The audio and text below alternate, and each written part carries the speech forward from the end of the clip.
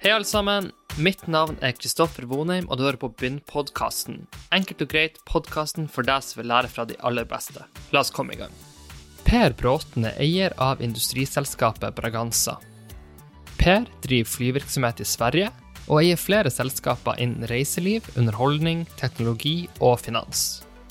I denne episoden forteller Per blant annet om hvordan tilfeldigheter førte han inn i reiseliv og transportbransjen, hvorfor koronapandemien var den perfekte stormen mot alle hans selskaper, og hvordan han klarte å unngå konkurs, fremtidsplanene for flyselskapet og satsninger mot å bli utslippsfri, hvordan han tenker rundt neste generasjonsskifte, og råd til de som ønsker å skape seg selv et spennende og meningsfullt liv. Da setter vi i gang. Quarter er den nye måten å gjøre research på selskaper. Med Quarter får du tilgang til konferansesamtaler, investorpresentasjoner og inntjeningsrapporter helt friksjonsfritt og rett på din mobil. Quarter ønsker å skape en helt ny måte for selskaper å nå ut til sine investorer på, og endre måten folk ser på investor relations. Quarter er 100% gratis. De inkluderer selskaper fra 15 markeder i dag, og planlegger å legge til flere.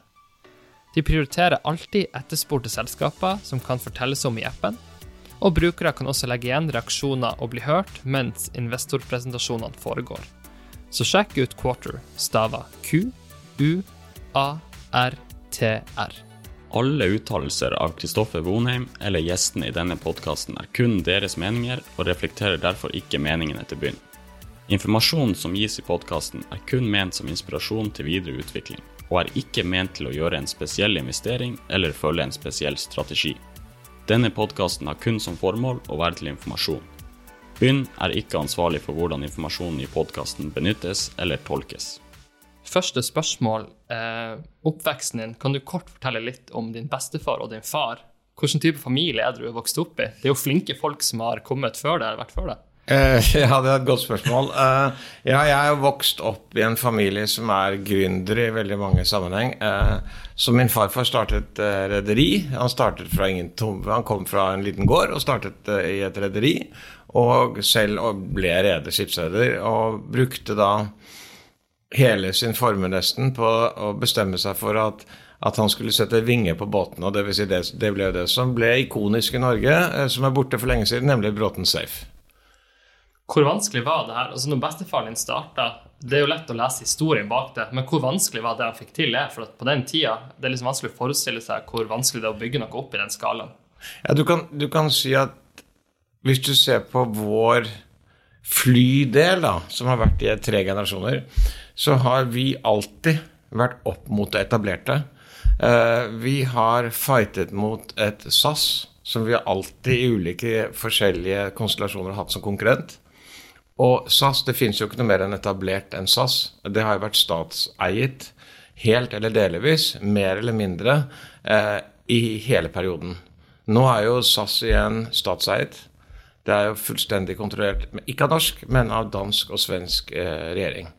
På grunn av pandemien så har de fått, jeg tror det er 12 milliarder i likvider fra danske og svenske myndigheter.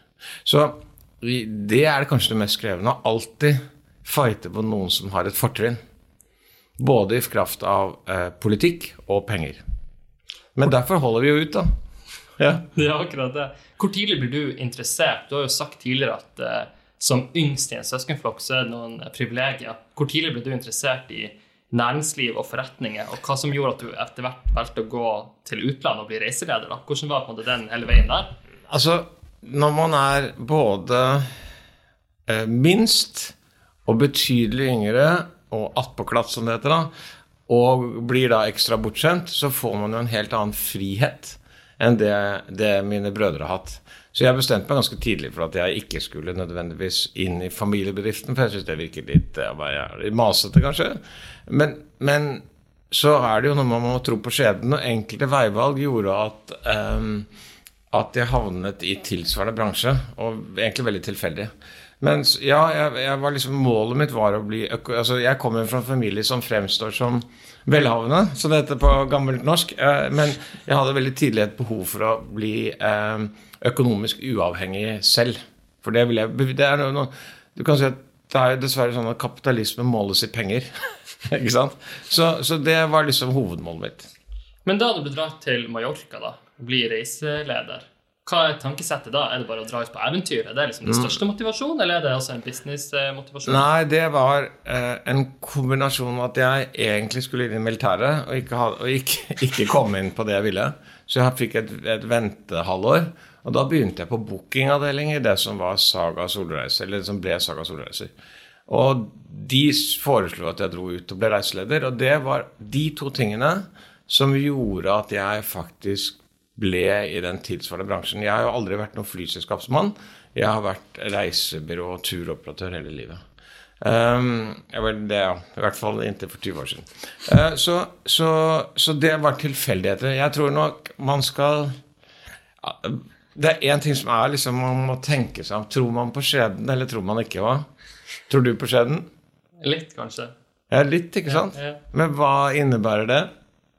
Jeg vet ikke, men i mitt hode så har jeg liksom sett at alle de mulighetene jeg har fått, hvis jeg liksom gått og analysert hvorfor fikk jeg muligheten, så var det en tilfeldighet, men så tok jeg en tilfeldigheten, så jeg tok vare på muligheten, så jeg var forberedt på å gjøre noe med det. Jeg tror de fleste folk kan komme i situasjoner som kan forme de, hvis de velger å bli formet av det. Eller så kan de bare la det gå videre. Og derfor tror jeg på en måte, eller livet enklere, veivalgene enklere, hvis man tror på følgende, akkurat som du sier, men hvis man billedliggjør litt, så det så at man går på en vei, og den veien liksom en bred vei, og så kommer man til veikryss. Og da gjør man jo valg, men man har bare, de veikryssene jo gitt, så man går til venstre eller høyre eller rett frem, eller hva man gjør. De valgene tar man jo selv, og det det du referterer til. Man får en mulighet, og bruker den eller ikke bruker den. Og man vet jo ikke om den muligheten rett eller feil, men det intuisjon, det liksom... Så jeg tror liksom verden blir enklere, og valgene blir enklere hvis man tror på det. Det vil si at det liksom det lavd en vei fremover, og så bruker man den. Utnytter den til noe positivt. Ja, og derfor så, tilbake til det du spurte meg om, det kom et mulighet som var tilfeldig, jeg brukte den, jeg utviklet den, altså karrieremessig så tok jeg videreutdannelse efter militæret. Jeg gikk befalsskole som jeg ble kastet ut av for jeg ødela ryggen. Jeg ville bli leder, merket det. Så tok jeg en utdannelse i England, og da ringte markedssjefen i Saga Solreiser til meg og sa at når du kommer tilbake, vil du komme tilbake? Og da gjorde jeg det. Og det hadde han vel trolig ikke gjort hvis jeg ikke leverte et årsverk, liksom. Og da valgte jeg det, og så ble jeg med på det, og så ble det en lang reise. Et spørsmål som kanskje virkelig drar til denne settingen, man synes det viktig å bare ta med, eller spennende å ta med, det jo, for de fleste som har bodd i utlandet, jeg merker jo det veldig godt selv når jeg studerte i USA, så det noe som sjømannskirke, som på en veldig fin plass. Hvis du en nordmann i utlandet, så det en veldig fin plass, nødvendigvis ikke kun på grunn av det liksom, religiøse, men for at det ganske sånn åpen plass, så det en sånn fin møteplass.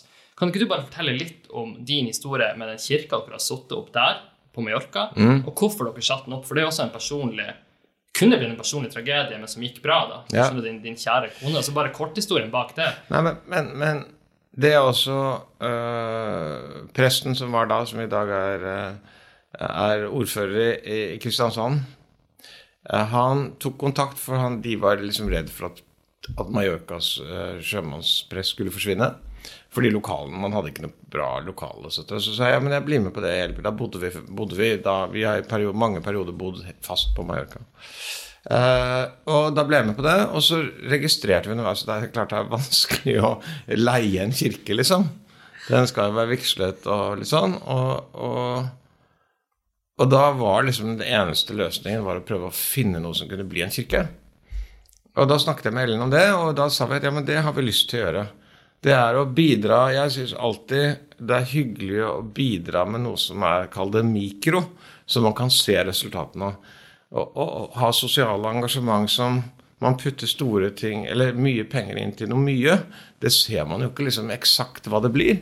Men her kunne vi faktisk kjøpe et hus, bygge en kirke, få den vigslet, og så fungerte det som et samlingsplass for folk som trenger det. Sjømannskirken jo, og dette har med turisme å gjøre, fordi Sjømannskirken jo gått fra en sjømannskirke, det jo veldig lite det norske sjøfolk igjen, i forhold til hva det var, til noen som hjelper folk med problemer i utlandet, enten om det at de på sykehus, at de i fengsel, eller at de har andre problemer. og skape glede. I kirken på Mallorca, som du spiller, jo også et sted hvor Mallorca og Barcelona har over 100 vigsler i året. Så folk får en fantastisk opplevelse av å gifte seg et sånt sted. Men da trenger du infrastruktur, akkurat som Sjømannskirken bidrar med. Det gjør også at kirken der nede kan være ganske lønnsom. Ja. Men det jo et eksempel på, du sa det jo, men bare for å oppsummere, det jo et sånn klassisk prosjekt som, ok, hvis du ser på antall millioner, så har man sikkert gjort større ting, men den effekten altså så stor da, som ganske viktig for andre folk, at det ikke nødvendigvis hvor rik du som gjør hvor mye impact du klarer å skape. Du kan også gjøre ting ut av smått, eller mindre ting, mindre skala. Ja, og du kan si at jeg tror jeg til og med får leie, så det ikke sikkert at nå det veldig lav leie, vet jeg, og den har jeg gitt bort flere ganger, men det klart du kan jo skape noe som skaper positivt også økonomisk. Men det viktigste var at uten at vi hadde bidratt med kapitalen og faktisk pusset opp dette til en kirke, så hadde vi ikke fått det til. Så, og det har jo en forhistorie som vi trenger ikke gå inn på, men det hadde også en forhistorie med at vi har hatt jeg har hatt mange utfordringer jobbmessig, men veldig mange privat også. Så det jo, det også noe da følte vi at det gir tilbake på en måte der hvor hvor Ellen hadde et stort problem. Men det jo en veldig fin overgang når man prater om utfordringer, fordi at det jeg hadde lyst til å bruke litt tid på i dag å fortelle om hvordan du har håndtert koronapandemien. For jeg tror du har uttalt at hvis du ser på læringsutbyttet du har hatt som leder i de her noen årene da, har vært ekstremt stort, og det har krevd ekstremt mye. Men før vi går inn til liksom selve koronapandemien, kan du bare kort beskrive fundamentet som lå rett før? For det blir et ganske stort fundament på industrisiden, det fly, det dyrepark og så videre. Hvordan vil du oppsummere forretningsområdene dine før pandemien? Altså, det enkleste måten å fortelle hva jeg driver med, både som eier og som styreformann, å si det samtlige deler av verden som fikk problemer under pandemien. Det liksom en oppsummering, det underholdningsparker, i Nord-Amerika og Europa, det reisebyråer, det turoperatører, det flyselskap, og så jeg da styreformann i et børsnotert selskap som heter Scandic Hotels, som har 270 hoteller, Nordens største operatør. Petter prøver alltid å si han størst og best, mens vi trenger ikke å si det, for vi vet vi det. Så vi trenger ikke å markedsføre oss så veldig, fordi alle vet at vi leverer et veldig bra produkt. Der var jeg tror vi var nærmere 20 000 medarbeidere når pandemien slo inn. Vi hadde levert rekordresultater. Vi hadde aldri levert så bra resultater. Alt fungerte veldig bra, og så kommer en pandemi som vi helt utenfor vår kontroll, og plutselig står vi der og kjenner at vi kommer til å få tom kasse, rett og slett, i løpet av 2 måneder. Med så mange medarbeidere, så mange skjebner, så mange medarbeidere, så stort finansielt og viktig selskap, børsnotert. Så det et eksempel på, og de utfordringene får man jo kastet på seg fra liksom all-time high, som det heter, til all-time low på en måned, ikke sant? Men det som viktig å fortelle til folk som ikke kjenner de bransjene så godt, så selv om omsetningen enorm, så må man jo fortelle litt om det betyr ikke at det enorme marginer i det man holder på med. Man jobber jo med ting som hvor det en liten margin, så veldig god drift gir en bra bunnkasse, men det jo ikke det som på en måte du ikke i denne business for å tjene mest penger nødvendigvis. Men du kan, altså det enkelt å forklare, nå Scandic noe Braganza som mitt holdingselskap sammen med barna mine, bitte lite grann. Jeg da styreformann for et selskap som har mange aksjonærer. Så hvis vi glemmer det, men ser på den virksomheten som jeg da eier med mine barn, så omsatte den for med litt over 10,5 milliarder svenske kroner. Nå det ganske likt norske. La oss si 10 milliarder norske kroner i et normalår før pandemien. Der hadde vi, når pandemien slo til, cirka 100 millioner i personalkostnader i måneden. Og det omtrent det samme som jeg pleier å tjene i året. Så hvis du liksom veksler om det, så vet du jo da når dette slår til at alt går i null, at altså dette kommer ikke til å fungere. Dette kommer til å gå konkurs, rett og slett, fordi det ikke nok penger i systemet. En annen lignelse var tilbake til Scandic, var at den svenske regjeringen, en representant for den svenske regjeringen som miljøpartist, han mente rett efter pandemien slå til, når våre selskaper, veldig mange selskaper fikk problemer, at det jo helt forferdelig at ikke selskaper har nok cash eller kontanter til å tåle noe sånt noe. Det burde alle ha. Da må han også regne litt på det. Hvis vi ser hva vi har konsumert i underskudd i en sånn periode, da skulle selskaper ha milliarder av kroner i kontanter liggende på bok. Det går jo ikke, det null rente. Så dette liksom så store tall og så ekstreme forandringer at man ikke kunne planlegge for det. Den siste ting, tar du finanskrisen, da var det krise i enkelte bransjer som gikk ned 30%. Vi gikk ned 98%, ikke sant? Det helt spinnvilt. Altså, du har sikkert mange eksempler på den der struktureringen, men et eksempel på det jo, jeg tror du sa at du gikk fra 1100 ansatte til 20. Ja. Det høres jo hinsides ut. Det vanskelig på denne relativt kort podcast å oppsummere alt du gjør da, men de store linjene, hvordan i alle dager, hvordan angriper du det? Jeg tror du sa at de første ukene var så verdifulle at folk må forstå at vi hadde vært konk nesten hvis ikke vi hadde gjort så tidlig de grepene vi begynte å gjøre, som å ta det inn i konkursbeskyttelse, etc. Ja, men det der jo, det var, altså de første, hvis du setter deg inn i en situasjon hvor de første ukene hvor dette slo til, da ble min kone og jeg ekstremt dårlig samtidig. Vi var vi var veldig tidlig ute å få covid, så når alt gikk til helvete, unnskyld uttrykket, så var jeg samtidig veldig syk. Og min kone var på intensivavdelingen på sykehus. Ikke fordi det noe galt, men annet enn at hun har astma. Så jeg satt og smilte på Teams, mens vi var så dårlige. Jeg gikk ned 8 kilo på 10 dager, tror jeg. Altså vi vet jo, jeg bare gammel, det ikke noe gærent med meg, men jeg ble veldig syk. Det kan du si, det var jo veldig upraktisk og veldig krevende og alt det der, men samtidig satte jo det en slags standard for hva som var det verste som kunne skje da. Det jo at man dauer. Så det gjorde det enklere å ta beslutninger, men tilbake til din spørsmål var at hvordan tar man beslutninger når det blir eksistensielt? Man vet at man ikke overlever. Det mange medarbeidere som involvert, det masse verdier, det andres penger, det bankens penger, det liksom, og du har ikke noe forhold til hvordan dette kommer til å utvikle seg. Og da må du liksom tro på intuisjonen, så sier du, ok, det selskapet som du spurte om var så bra, som var allerede i en restruktureringsfase, fordi det hadde gått dårlig med Greta Thunberg og sånne ting, så vi var allerede ned på nedgang fra disse 1100 til 600-700 ansatte. Og da sa vi klarer oss ikke gjennom dette, nå må vi restrukturere en gang til. Og da var det veldig tydelig, da må vi gå gjennom det som heter rekonstruksjon i Sverige, altså Chapter 11 på fagspråket.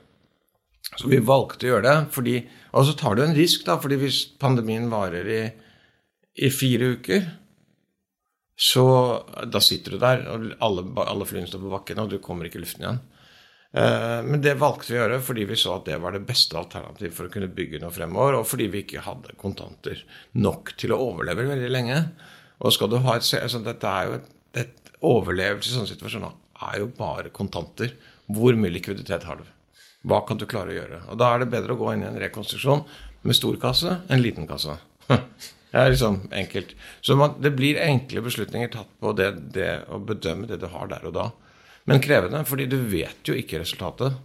Nå har vi jo sett at vi har tatt et antall beslutninger tidlig, som har gjort at faktisk at denne gangen har vi jo, det kan vi være veldig stolt av, og det langt fra meg som tar alle disse beslutningene, at vi har klart å komme gjennom pandemien så langt, med alle de store selskapene, uten å ha påført ekstrem gjeld, men ganske mye gjeld.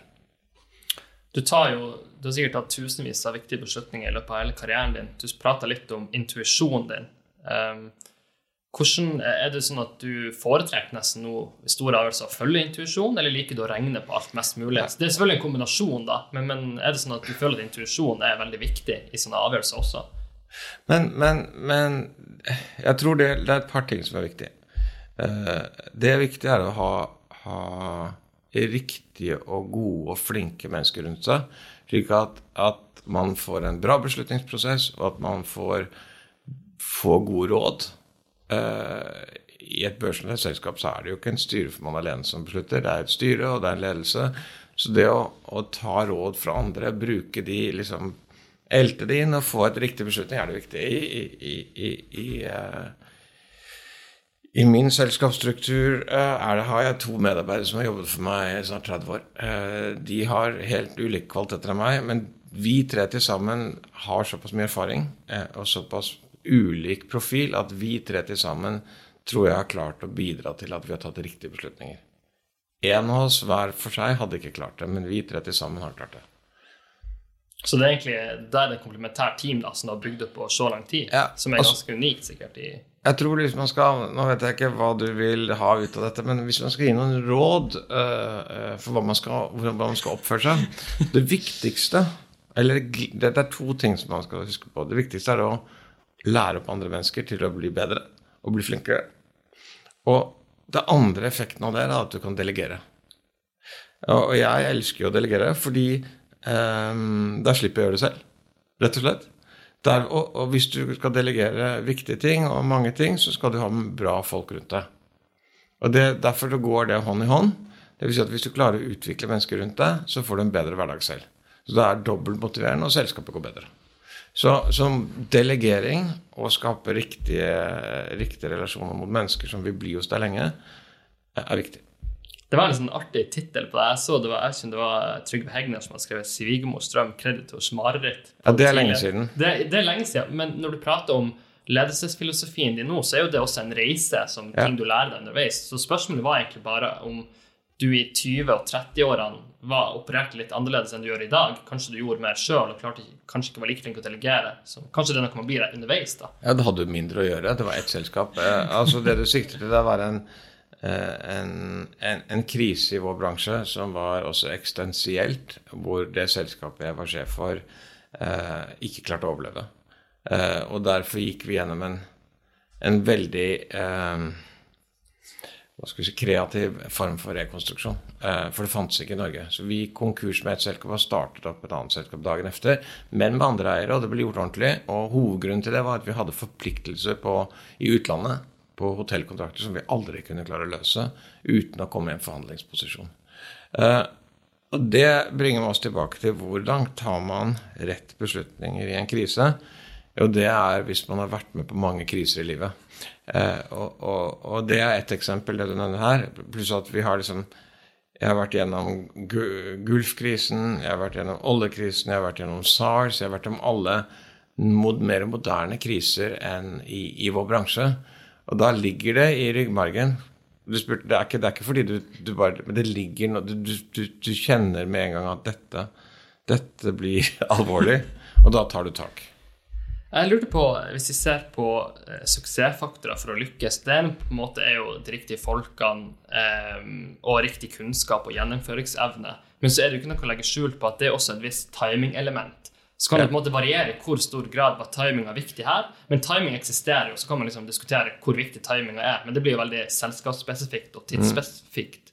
Men en ting som, jeg vet ikke nødvendigvis det var en timing som reddet deg, men du hadde jo satt jo også opp et fond en gang i tida, og da ble det jo i hvert fall, det sikkert et narrativ eller et enkelt forklart at du liksom sluttet i grevens tid og leverte pengene med god avkastning, så vet du ikke hva som hadde skjedd hvis du hadde tatt det fondet inn de neste 2-3 årene da. Men kan du bare kort oppsummere det også, som liksom var en liten reise det også? Det også en historie du tar frem som interessant, fordi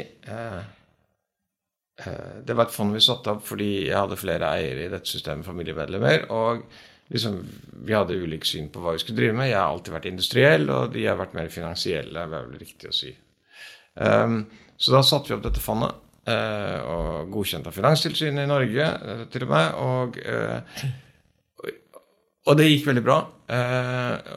Og jeg tok over jeg jo da ikke veldig finansiell, så det var en årsak til jeg tok over som styreformann der. Av andre årsaker, liksom prøvde å jobbe med dette som et produkt, som et selskap å utvikle det, og jeg kjente at liksom, jeg kom ikke noen vei, men avkastningen var fantastisk. Og så sa vi at og da var det bare tilfeldig at vi sa at da stenger vi fondet nå, fordi vi får ikke den utviklingen vi vil, vi må skape et større fond, utvikle selskapet, så det ble egentlig en beslutning tatt ut fra at vi ikke ville drive fondet lenger, fordi vi fikk ikke den utviklingen vi ønsket. Og det gjorde vi altså sånn at vi stengte fondet og betalte tilbake pengene med god avkastning for veldig mange. Jeg husker ikke, men noen måneder før finanskrisen. Og det var, så dette flaks? Ja, det var flaks at vi gjorde det, men det var grunnet en prosess om at vi ikke ville drive med det lenger. Og da hadde jeg også løst ut de andre familiemedlemmene, så jeg trengte ikke å drive med det lenger. Jeg kunne drive med industrielle investeringer som jeg ville gjøre egentlig. Så svaret ja, timingen var fantastisk. Det var flaks. Men at vi gjorde det, hadde vi gjort det likevel. Og det ble jo lagt et godt arbeid i fondet nå, så avkastningen var jo... Jo, men så kan du si, hva hadde skjedd om vi ikke hadde stengt det fondet og fortsatt med det? Så hadde vi fått en stor nedgang, og da har jeg tro på at vi hadde kommet tilbake, fordi da hadde jo disse aksjene, hvis vi hadde valgt riktige aksjer, hatt all-time high, antageligvis nå. Du sier at du mer industriell, men det her var et finansielt prosjekt. Ja. Og så det jo en sånn, veldig mange som har vært i podcasten her, jo interessert i å bli fondsforvaltere, og veldig mange mener at de kan levere alfa, altså gjøre det bedre enn indeksen. Ja. Nå det et veldig sånn akademisk spørsmål, kanskje litt vanskelig å svare på, men grunnen til at jeg spør deg jo at du kjenner jo veldig mange dyktige folk som har skapt alfa, eller skapt utrolig bra ting. Reiner har vært med i podcasten, Tangen har skapt mye bra med AK Capital. Hva ditt syn på en forvalters mulighet til å virkelig skape noe over en 10-årsperiode da, og slå markedet? Men det der altså, nummer 1 så må man drive med noe man liker, og så må man ha riktige folk rundt seg. Og hvis du snakker med Nikolai, så vil jeg tro at han sier at dette har jeg skapt fordi jeg har vært en bra leder og fått bra folk, og jeg har hatt en egen metode. Nikolai har hatt en annen type metode enn andre på å finne rett selskaper. Så han et godt eksempel på at en dyktig forvalter har en videre horisont enn det rent finansielle, synes jeg i hvert fall. Og Reiner driver jo med utvikling av selskaper. Så det finansielle der jo å skape verdi i operativ virksomhet. Men dette jo, man kan ha mange syn på kapitalisme, men mitt spørsmål, jeg vet at finansmarkedet noe som driver vekst og skaper kapital til å drive virksomheter. Så ja, den delen av finansmarkedet som henter kapital, får notert selskaper, det en viktig del. Spørsmål, hvis du hvor, og det farlig å snakke om og vanskelig å svare på, men aksjetrading, skaper det verdier i samfunnet? Eller skaper det kun optimere verdier for få? Man kan si at et pensjonsfond som driver med aksjeforvaltning for å optimere resultatene, bidrar jo at folk får en bedre og tryggere pensjon. Så da har det, men bidrar det til samfunnets utvikling at et fåtall mennesker blir ekstremt rike på å trade aksjer og se muligheter at en aksje underpriset? Ja, det interessant. Jeg har ikke noe helt... Jeg tror det ikke, men jeg er ikke forsker. Jeg skulle gjerne sett noe. Det sikkert noen som har forsket på det. Det det helt sikkert. Nå prater vi litt om timing, bare et annet aspekt. Det sikkert mange som hører på som veldig interessert i flybransjen. Det som interessant da, som du kan forklare mye bedre enn meg, det jo det at du kan være utrolig god på drift, så du kan være utrolig god på å ansette riktige folk, kjøpe riktige flytyper, finne riktige ruter, men så en del faktorer som, ja, du kan være flink å hedge oljeprisen, men så blir det jo igjen en akademisk sak på at det mange faktorer som veldig vanskelig å kontrollere også, regulatoriske. Du nevnte Greta Thunberg. Ja. For de som hører på, som ikke vet at du driver så mye i Sverige, så kan du bare kort forklare også hvor mye kontroll føler du har på markedet ditt i Sverige, for det så mange variabler som nesten umulig å kontrollere. Men, ja, altså, flyselskap jo interessant, fordi det jo veldig krevende å drive, men som du sier, med ekstrem høy risiko. Men samtidig det noe som høyinteressant. Det står jo veldig mye i aviser om fly, og flyreiser og reiser og sånn, det jo fordi det høyinteressant.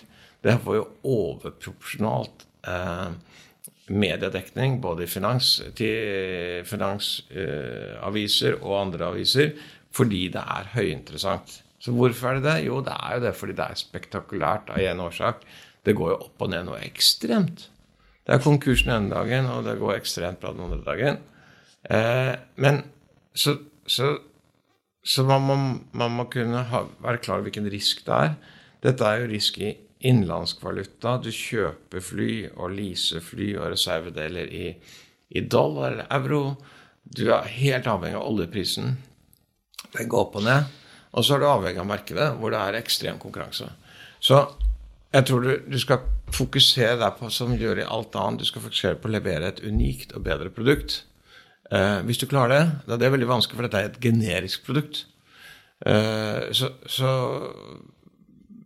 det som vi har lært veldig mye av gjennom pandemien å bruke denne krisen til å komme ut på den andre side på en helt annen måte. Og vi har jo sett nå veldig tydelig gjennom det du nevnte med Greta og flyskam, at flybransjen må ta tak i det problemet de selv skaper. Og der igjen så jo miljødebatten overproporsjonalt mot en veldig liten del av problemet. Det jo ikke om vi flyr 1 eller 2 reiser som kommer til å avgjøre om CO2-utslippene går ned. Men nå det så at flybransjen har kommet til en situasjon at vi har blitt liksom satt frem av miljøbevegelsen som det verste av det verste. Og da må vi gjøre noe med det. Og derfor har jo vi nå gjennom pandemien skapt et helt annet selskap av flyselskapet, og blir unike i det sånn at vi skal bli verdens første net zero, altså verdens første selskap som har nullutslipp, ikke bare ved å kompensere, men faktisk ha det. Så vi har sagt at vi skal bli net zero innen 2030. Det betyr at alle våre flyvninger kommer til å fly med 100% SAF, altså Sustainable Aviation Fuel. Altså, det heter på norsk, vet jeg ikke hva det heter engang, men ikke det som fra feedstock som ikke skaper CO2. Det jo superinteressant det der, fordi at problemet i flybransjen som jeg snakker om at det så vanskelig å lykkes, så det litt sånn, det jo ikke den mest attraktive bransjen å være first mover på. Og det handler jo liksom, hvis vi prater om hydrogen og elfly, og vi kan sikkert ha masse eksempler på ting som hadde vært spennende, men siden det så mye du ikke kontrollerer i flybransjen, så det veldig vanskelig å være en liten aktør og rekke opp hånda og sier, ja, men jeg tar den risikoen på teknologisiden. Ja. Noen må vise vei i dette her. Vi veldig små. Vi har en flytype som bruker 40% mindre fuel enn vanlig. Vi har sagt at vi kan ikke revolusjonere denne verden med teknologi, men vi kan bruke tilgjengelig teknologi til å bli den beste i klassen. Og det å fly, det et parti, vi har gjort mange ting nå for kort tid for å skape den posisjonen. Det ene vi har gjort at foreløpig kan fly i verden fly med 50% biofuel, heter det vel på norsk. Samme som biodiesel. Det på grunn av at det ikke sertifisert. Så for mer enn 50%. Så det vi har gjort nå sammen med flyprodusenten, sammen med Neste som verdens største produsent av biofuel, og med motorprodusenten, og oss som et lite selskap, har vi sagt at vi skal jobbe for å sertifisere vårt fly til 100% SAF, som vi kaller det, innen 2030. Så målet vårt innen 2025, eller om ca. 5 år, skal vi fly 50% biofuel, og om 10 år skal vi bli 100%. Hele bransjen har gått ut og sagt at de skal bli net zero med 2050. Og jeg liker jo igjen å gjøre ting mikro, som jeg har sagt. Derfor vi skal vise, i hvert fall før jeg dauer, at vi kan klare det. Og derfor 2030 målet. 2050, da jeg long time gone, og da ikke noe morsomt. Så det liksom målet. Og jeg synes nå har jeg bidratt til reiser som jeg tror veldig viktig for, og det glemmer man. Reiser i verden bidrar til at underutviklede land skaper jobber der og får valuta. Så man glemmer det. Sustainability jo ikke bare hva man slipper ut, men det hvordan man gjør med verden, hvordan man skaper en fremtid for hele verden. For mange år siden gjorde vi et lite studie, da var jeg sjef for en turoperatør som hadde kanskje 400 000-500 000 passasjerer i året. Vet du hvor mange ansatte som var avhengige av det selskapet? Bare det. Over 30 000 mennesker. Og hvis du tar med familiene deres, så bidro jo denne reisen som folk tar, som var en sydentur, som da var til at kanskje 100 000 mennesker har penger til å leve, og leve et godt liv. Og det også sustainability. Og det glemmer vi når Greta Thunberg skriver. Hun har vært kjempeflink, hun har blitt en verdensstjerne, men hun sier jo at man må bli sint. Man må bli sint for da blir verden bedre. Verden blir jo ikke bedre at man blir sint. Verden blir jo bedre at man sammen bidrar. Og nå I helgen så var det noen miljøpartister, eller miljøforkjempere heter det I Sverige, som limte seg fast på, sånn det, Sverige ganske annerledes, limte seg fast, de sprengte seg inn I en flyplass, eller mange flyplass, og limte fast fingrene på rullebanen, mens vi forsøkte å lande. Det klart det livsfarlig. Så sier jeg, da kan ikke vi lande. Og de får litt vondt I fingrene, tenker jeg. Det vil jeg tro. Men det rett måte? Det ikke bedre å si at, ok, kjære bra, som vi heter, det ikke bedre å bidra til at de flyr med oss I stedet for de som ikke vil være miljøvennlige, da? I stedet for å ødelegge for oss. Og der det jo sånn at skal verden videre, så det jo sånn at den må finansiere dette. Man må finansiere overgangen, sånn at verden ikke går til helvete. Og det gjør man jo med at kapitalismen også bidrar til det, eller de som har kapital. Og da kan man ikke bli sint på hverandre. Men det jo en overordnet filosofi som jeg I hvert fall mener veldig sterkt, at hvis du ser et problem, så du må være mye mer givende å løse det fra innsiden enn å stå ut og klage på det. Så for de som liksom hater flybransjen, det beste medisinen må være å jobbe I flybransjen og fikse det, og være med å utvikle det. Og når man sier, vi skal ikke fly, ja, men som det liksom, hvis familien til en, og dette blir jo veldig sånn ekstremt, da, men hvis familien til en som har limt seg fast en I familien får hjerteinfarkt eller hjerneblødning, vil de ikke da at den personen skal flys til nærmeste sykehus? Eller vil de da at den skal kjøres med elbil eller transporteres med tog? Liksom, og det, hvis du spør en så ekstremist på det, så vil de ikke svare på det, for det irrelevant. Vi skal redde verden. Men du redder ikke verden med å lave problemer og være sint. Du redder verden med å jobbe hardt og bidra til det. Og hvis du går på sosialen og limer deg fast på rullebanen, så bidrar du med 0. Du bidrar med negativt. Du bidrar med at flyene ligger I luften og konsumerer mer CO2 enn nødvendig, fordi du sperrer muligheten til å skru av motorene. Så det jo så enkelt, men du får jo ikke rasjonelle tanker hos folk som skal være ekstreme. Og I forbindelse med flyselskapet skal vi være ekstreme mot bransjen. Og da sier jeg, ja, life is unfair. Det jo sånn at nå vi små, vi har turboproppfly bare, vi har tatt bort alle, vi har bevisst sagt at vi ikke vil fly noe særlig jet. Det vil si at vi kan ha 100% biofuel I våre tanker om 10 år. Men det blir klart det krevende hvis det SAS eller Lufthansa som flyr til Amerika med 100%. Det blir mye dyrere. Men vi klarer det, vi. Og da står vi frem som en som kan gjøre det. Så sier jeg, ja, men dere så små. Og så, ja, men det spiller ingen rolle. Vi gjør det likevel. Så verden må videre ved å vise eksempler, tror jeg. Helt enig. Bare siste spørsmål på flybransjen. Du sier at det en del ting du har lyst til å få til innen de tid I hvert fall. Og så det jo, flybransjen det jo en krevende bransje. Din bror begynt med flybransjen igjen. Du sa at du så ikke helt hvorfor han ville gjøre det I den alderen han I da. Nei, det skjønner jeg ikke. Ja, det jo kanskje det ene spørsmålet, men det andre spørsmålet jo, synes du enda at flybransjen så spennende at du motivert til å jobbe med den I 10 år til? For det jo alternativkostnader I alt man holder på med I livet. Ja, det også et veldig godt spørsmål.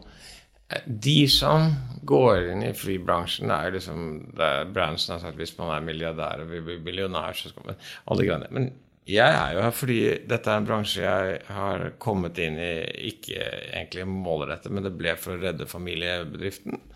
Og jeg gjør dette bare for en ting. Jeg kapitalist, jeg skal tjene penger. Jeg jo ikke interessert I fly spesielt. Det jo ikke sånn at jeg synes det fint å ha noen flymodeller, men jeg sitter jo ikke og flightspotter, liksom. Det ikke derfor jeg driver med dette. Jeg driver med dette fordi jeg kapitalist. Nå har vi vært gjennom en pandemi, nå bygger vi oss opp helt annerledes. Og jeg tror dette blir veldig lønnsomt. Derfor gjør det. Og det veldig ulikt andre. Og industrifolk I vår bransje, jeg snakket akkurat den på veien, som en gammel kollega av meg, som driver et svært selskap ute I Europa. Vi gjør dette fordi vi har jobben for det. Vi skal jobbe, vi skal levere et bra produkt, vi skal ha høy NPS, altså fornøyde gjester ombord, og vi skal tjene penger. Så enkelt det. Så forskjellen mot din bror da, at du vil ikke ha startet bra I dag, for eksempel, hvis du så en mulighet. Du er flink og har holdt på det lenge nok. Det ikke fordi at... Ja. Nei, altså jeg har veldig mange synspunkter om... Altså hvis man skal starte et flyselskap I dag, så... Og jeg kan jo si det nå, for vi har jo I prinsippet startet et nytt nå. Så må du starte med noe som unikt. Og vår unike del I bra at vi har en stor kundebase, og at vi starter på en helt annen reise når det gjelder å gå mot net zero enn noen andre flyselskap har gjort. Det å starte... Du kan lykkes med å starte med lave kostnader og konkurrere, men da konkurrerer du bare på pris. Du bidrar jo ikke med noe nytt. Hvis du en tredje aktør på samme rute, jo da bidrar du med lavere priser, men du gjør ikke noe nytt, du flyr opp på hverandre. Jeg skjønner liksom ikke helt om det noe vits I. Så, men jeg skal ikke nevne, vi lever I en bransje som vi har stor distribusjon av reiser, så jeg veldig glad for alle nye flyselskaper som skaper muligheter. Ja. Men jeg vil ikke starte et tredje aktør I et marked hvor det to veldig store. Nei, det vil jeg ikke gjort. Jeg andre aktør på et marked som veldig lite, og har vært det I 20 år, og vet hvor krevende det Ja, for folk som har lyst til å forstå, altså, det var jo en tid tilbake, så var du vel litt interessert I videre også, for det kunne være noen synergier der. Så hvis folk som ikke så flyinteressert, så det jo på en måte, ikke at dere videre I Sverige, men det jo innenriks da, og rute, så på en måte dere Widerøe kan jeg godt være interessert I fortsatt, fordi Widerøe et veldig godt eksempel på et selskap som veldig bra, leverer et bra produkt, har inntekter med statsgaranti I prinsippet, og har veldig høye kostnader. Så dette et selskap som kommer på å bli enda mer lønnsomt hvis du får ned kostnadene, og som har veldig viktig for Norge. Det derfor de har høye kostnader, for de har alltid blitt støttet av norsk regjering. Jeg tenkte, vi skal trenger ikke gå så mye inn I på en måte familiestruktureringen når på en måte Braganza gikk over til deg og så videre, men du har jo en ny generasjon under deg igjen. Ja. Hvordan har du tenkt rundt det? For det jo både barna dine begynner å komme I den alderen at sikkert interessene og personligheten har suttet seg så stor at man vet jo hvis noen har lyst til å ta en stafettpinne videre, eller hvis noen har lyst til å starte noe helt nytt igjen. Så hvordan har du tenkt mye på det? Ja, det har jeg tenkt ganske mye på. Akkurat de siste årene har jeg vel ikke tenkt på det, for da har jeg vært usikker på om jeg har hatt noe I videre, men nå har vi vel det igjen, så da kan vi begynne å tenke på det igjen. Jeg tror det viktig at hver generasjon skaper sin egen plattform. Jeg tror 3 generasjoner I vår virksomhet, vi driver jo med det samme, men ikke de samme selskapene. Det liksom, hvis du går tilbake, så har farfar drevet med noen selskaper som borte, far drevet med noen selskaper som borte, jeg driver med selskaper som kanskje ikke skal være med videre, enten de selges eller avvikles eller hva de gjør, det vet jeg ikke. Så jeg tror ikke du skal tvinge det, jeg har holdt masse foredrag for familier. Du skal ikke tvinge noen til å drive med det samme som deg selv. Men at du driver I samme bransje, og at du restrukturerer selskap eller gjør noe annet med det fine. Men så det vel det jeg har tenkt om det, pluss at nå barna mine voksne, eller ganske store, de driver med sine egne ting til og fra, og en av de jobber nå I et selskap jeg har, eller som de også eier, men det jeg tenker mest på at de har ikke dårlig tid, fordi de skal antageligvis leve til de 100 år, som de bruker litt lengre tid til å finne ut hva de vil, enn det jeg gjorde, så tror jeg det bare bra. Så det ikke noe stress. Hvert av de selskapene klarer seg godt uten meg, så jeg kan jo godt stryke meg før de interessert, liksom. Men så jeg vil da gjerne, jeg jobber jo for at de skal overta mye virksomhet, men jeg vet jo ikke det nå. En ting jo å hjelpe de forretningsmessig og spare på ideer og diskutere det, men så det jo andre ting man har lyst til å lære barna sine også. Du hadde jo du har sagt en veldig fin historie, jeg tror det I 20-årene, hvor du møter en prest og får litt livsvisdom. Men du har gjort veldig god research her, altså. Men det jo en veldig fin historie, og jeg tenker jo det jo sånne ting som man har lyst til å lære, egentlig alle som hører på. Det ikke sånn spesifikt å bygge et selskap, men det var jo egentlig flere poenger der. Men kan ikke du heller bare fortelle den historien sånn som du bruker å fortelle den? Jo, altså, man får noen sånne opplevelser I livet man reflekterer over, og alle har jo en historie, og alle vet jo at ulike familiemedlemmer ulike. Alle kan jo, man vet jo veldig mange som klager på sin barndom. ikke bare i familie, men venner og sånt. Jeg hadde det sånn, og jeg hadde det sånn. Ikke sant?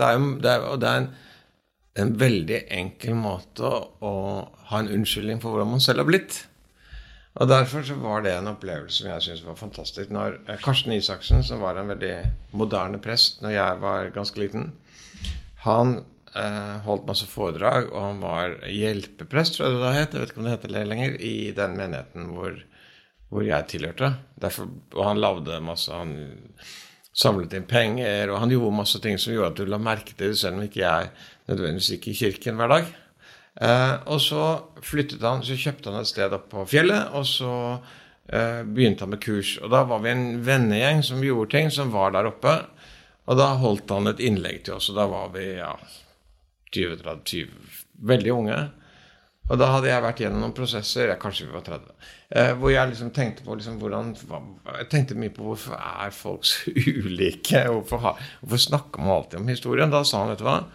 Og det var det som liksom var det som fikk meg til å bruke det så mange ganger etterpå. På et eller annet tidspunkt så må du sette deg ned, bestemme å ta et møte med deg selv, og bestemme at nå er jeg voksen, nå er jeg ansvarlig for mine egne handlinger, og må ta ansvaret for det. Hva som har skjedd før det har ikke noe med meg å gjøre, eller det må jeg glemme, eller det kan jeg ikke la påvirke min hverdag, fordi jeg må liksom bli meg selv og bestemme over meg selv.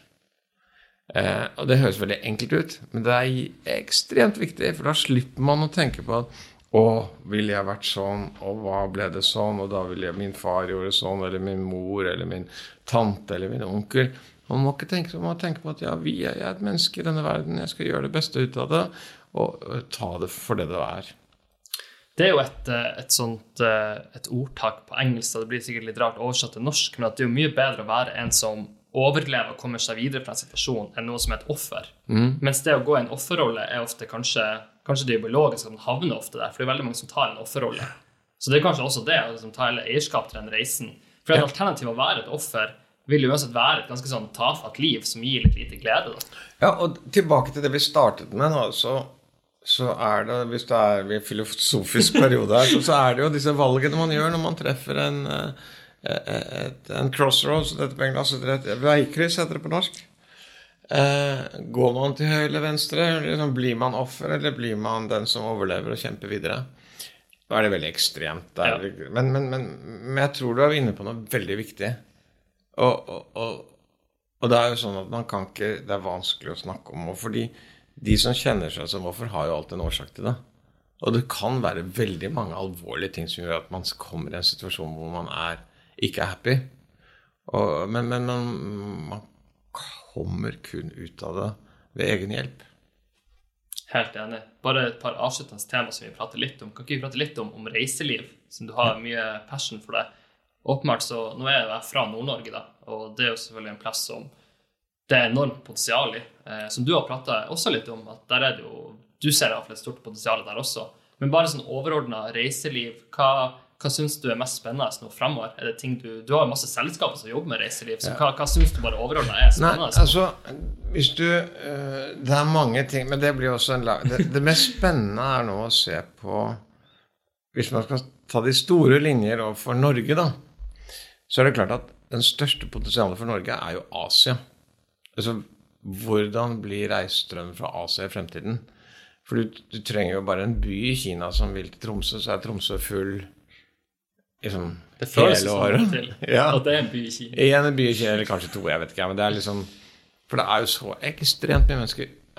Og jeg prøver å bruke et eksempel. Finner som da flyr på Helsinki, finsk som vi vet, har vi jobbet med, og vi har fløyet for finner fra Helsinki til Umeå i Sverige. Det er en studentby. Jeg vet ikke hva jeg kan sammenligne med, kanskje Trondheim da, eller jeg vet ikke. Og der begynte å dukke opp masse kinesere, og det kan jo ikke være fordi dette er jo ikke den peneste byen i verden, det er ikke den styggeste, det er en fin by, men det er ikke noe spesielt med den byen som gjør at kinesere kommer for å se på noe. Men hvis du sitter i Kina i en av disse byene som har 10-15 millioner mennesker og så skal du reise til Norden. Du aner jo ikke forskjell på Norge og Sverige. Du aner jo ikke mange mennesker som bor her nå. Og så finner du et sted som ser ut som fint, og så kommer du dit. Så jeg tror det, og det tror jeg Norge kan ha stor nytte av, fordi Norge i tillegg til å skape seg et varme, så man bare tar et aktivt valg. Jeg hadde med en stor delegasjon fra Kina for noen år siden, som store hotelloperatører som var interessert i dette markedet. Og så sa jeg, men jeg kan vi starte liksom, jeg kjenner dere godt Norden? Ja, det Norge og litt sånn. Og vet dere hvor mange mennesker som bor der? Nei, det aner vi ikke.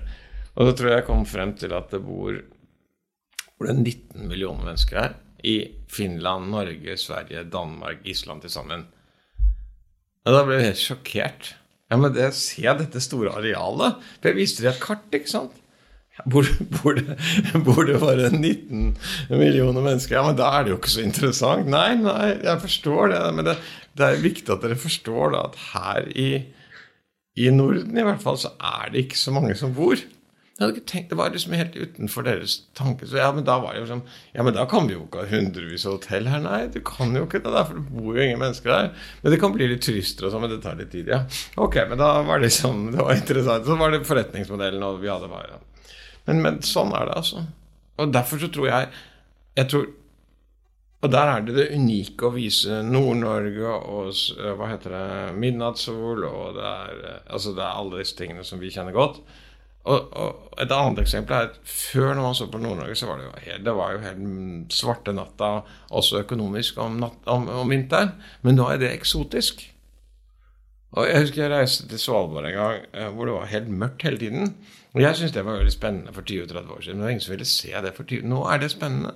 Og så har vi natur som vi ikke har tatt vare på, sånn at du har noe å vise frem som du ikke har andre steder. Jeg synes liksom Norge og New Zealand 2 eksempler på noe som man vil kunne se, og New Zealand har jo nå begynt å redusere antall besøkende. Ikke akkurat nå under pandemien, men det for mange som vil se det. Hvordan tar man ut potensialet? Fordi at det vil jo være noen som vil tenke at vi vil ikke ha så mange turister, for vi vil ikke ha overturisme. Det jo en side av saken. Det positive saken med per turist jo at hvis du tar en kineser, hvis du tar i Tromsø da, så har jo den pengeboka til å kunne legge igjen veldig mange tusen per dag, som et veldig fint utgangspunkt, versus noen kom bare for å ta et bilde og så forlate igjen. Så det jo pengesterke folk som kommer hit.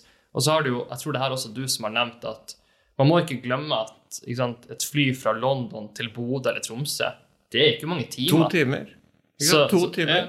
Så hvordan tar man ut det potensialet? Det egentlig infrastruktur det går på, eller går det på kultur at man ønsker å ta det ut også? Jeg tror det et par ting man må se på. Jeg selger cruise, vi har et eget selskap som driver med cruisesalg, men det klart at hvis man skal ha turisme som legger igjen penger, da må de være på land i større grad. Så cruiseturisme jo for øyeblikket ikke bra for miljøet, og de legger igjen veldig lite. Nå det noen steder de legger det ganske mye, men det en typisk turisme som viktig, men det skaper jo ekstrem slitasje på land som Norge som ikke bygget for det. Men det skal vi jo ha, men det må man tilpasse, ellers må man ta bedre betalt for det, rett og slett. Fordi, nå har jeg ikke sett på tall, men historisk har de lagt igjen veldig lite penger. Jeg sitter på cruiseskipet, spist der, og gjort alt der, og så har det gått til land og kjøpt noen souvenirer og en busstur, liksom. Så jeg tror liksom, så cruiseturismen viktig, men jeg tror det viktige å utvikle landet for annen type turisme, og man må akseptere at det perioder hvor det veldig mye turister, det må man leve med, og da det logistikken. Og hvis du ser, Tromsø har god logistikk fordi det går jetfly rett inn, men du må legge til rette for noen annen type infrastruktur for å få folk andre steder. Ikke sant? Helgelandskysten, der det plass til masse mennesker, da burde det være større flyplass som kan lande større fly. Man kan si, skal man fly? Noen sier man ikke skal fly, men skal du ha turister til Norge, så må du fly. Det andre som interessant, i Sverige flyskammen høy og stor og mange. I Norge det ikke. Vet du hvorfor? Nei. Det så mange fjell at man kan ikke ha det. Så jeg tror ikke det går jo ikke liksom å la være fly i Norge. Så jeg tror Norge må ha luftfart, og Norge må ha flyplasser, og jeg tror det veldig bra at staten i flyplassene, så de kan bygge de ut, for det skaper så mye arbeidsplasser. Og fraflytting jo fortsatt et problem. Mindre i Norge, fordi du kan jobbe, men jeg tror Jeg tror turisme en av de nøkkelnæringene som Norge bør satse på når oljen tar slutt på et eller annet tidspunkt. Helt enig. Bare noen få korte spørsmål igjen. Det ene hva dine mest upopulære meninger? En ting vi kan starte med som kanskje ikke jeg tenker så upopulært, det å koble opp formuesskatten mot at du velger å bo i London, som egentlig sikkert et familiært årsak også. Ja, men det en mening som skaper, om ikke upopulært, så I hvert fall det noe som diskuteres mye I Norge da. Nei, men altså, det populære eller upopulære at det altså, formuesskatt eller ikke ikke så viktig å diskutere. Det viktige å diskutere å akseptere at Norge en del av Europa, eller av verden, hvor det mulig å tilpasse seg på en annen måte. Det ikke så at det noen som vil betale en premie for å bo I ulike land, men Norge må tilpasse skattesystemet til alle land. Da blir det uvesentlig. Da kommer det kanskje en utlending som bosetter. Det liksom ikke... Man kan ikke liksom si at ja, Norge et fantastisk land, og da skal det koste ekstra å bo her. Det tror jeg ikke noe på. Jeg har ikke flyttet fra Norge fordi jeg skal spare skatt. Det har jeg aldri. Jeg flyttet til Norge for jeg fikk en jobb som gjorde at jeg tok meg dit, og så ble vi der, og så har vi... Jeg veldig glad I Norge. Jeg har brukt masse...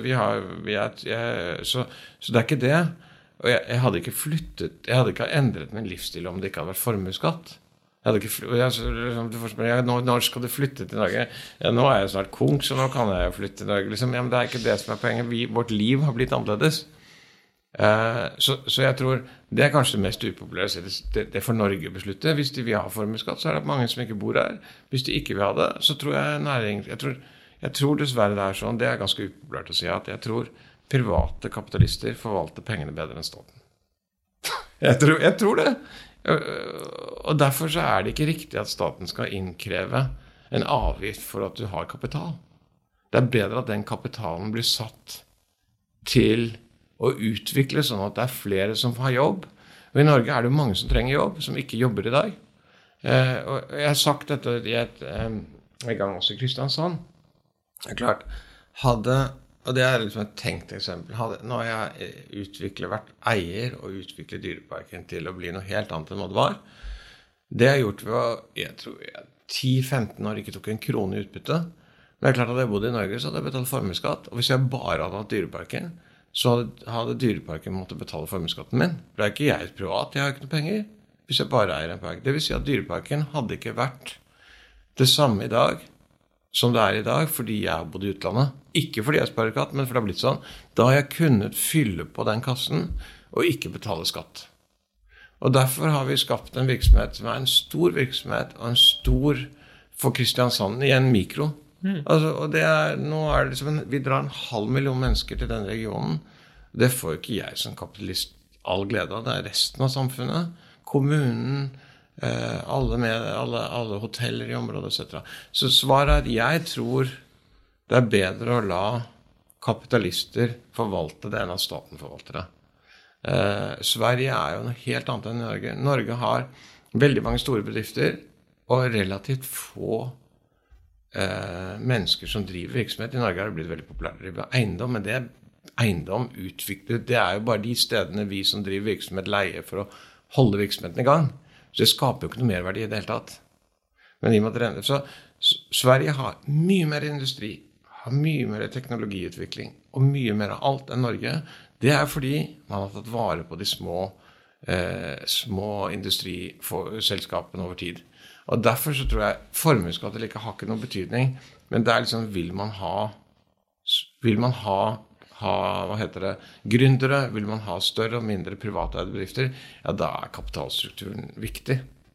Jeg tror bare en ting som oppsummerer det du sier som jeg helt enig I, det jo en debatt, jeg tror det var Adolfsen-brødrene, eller mot Kaski diskuterte skatt, og så kommer det frem at Adolfsen sier at vi kan godt betale mer skatt, men vi vil bare ha skatten på riktig plass I regnskapet, så vi har mer kontroll og forutsigbarhet.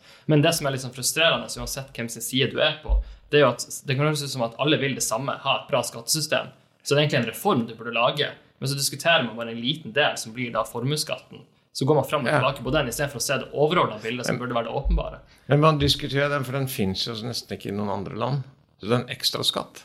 Og det det man ikke synes helt rettferdig, at først skal man betale utbytteskatt eller inntektsskatt, så skal man betale formuesskatt.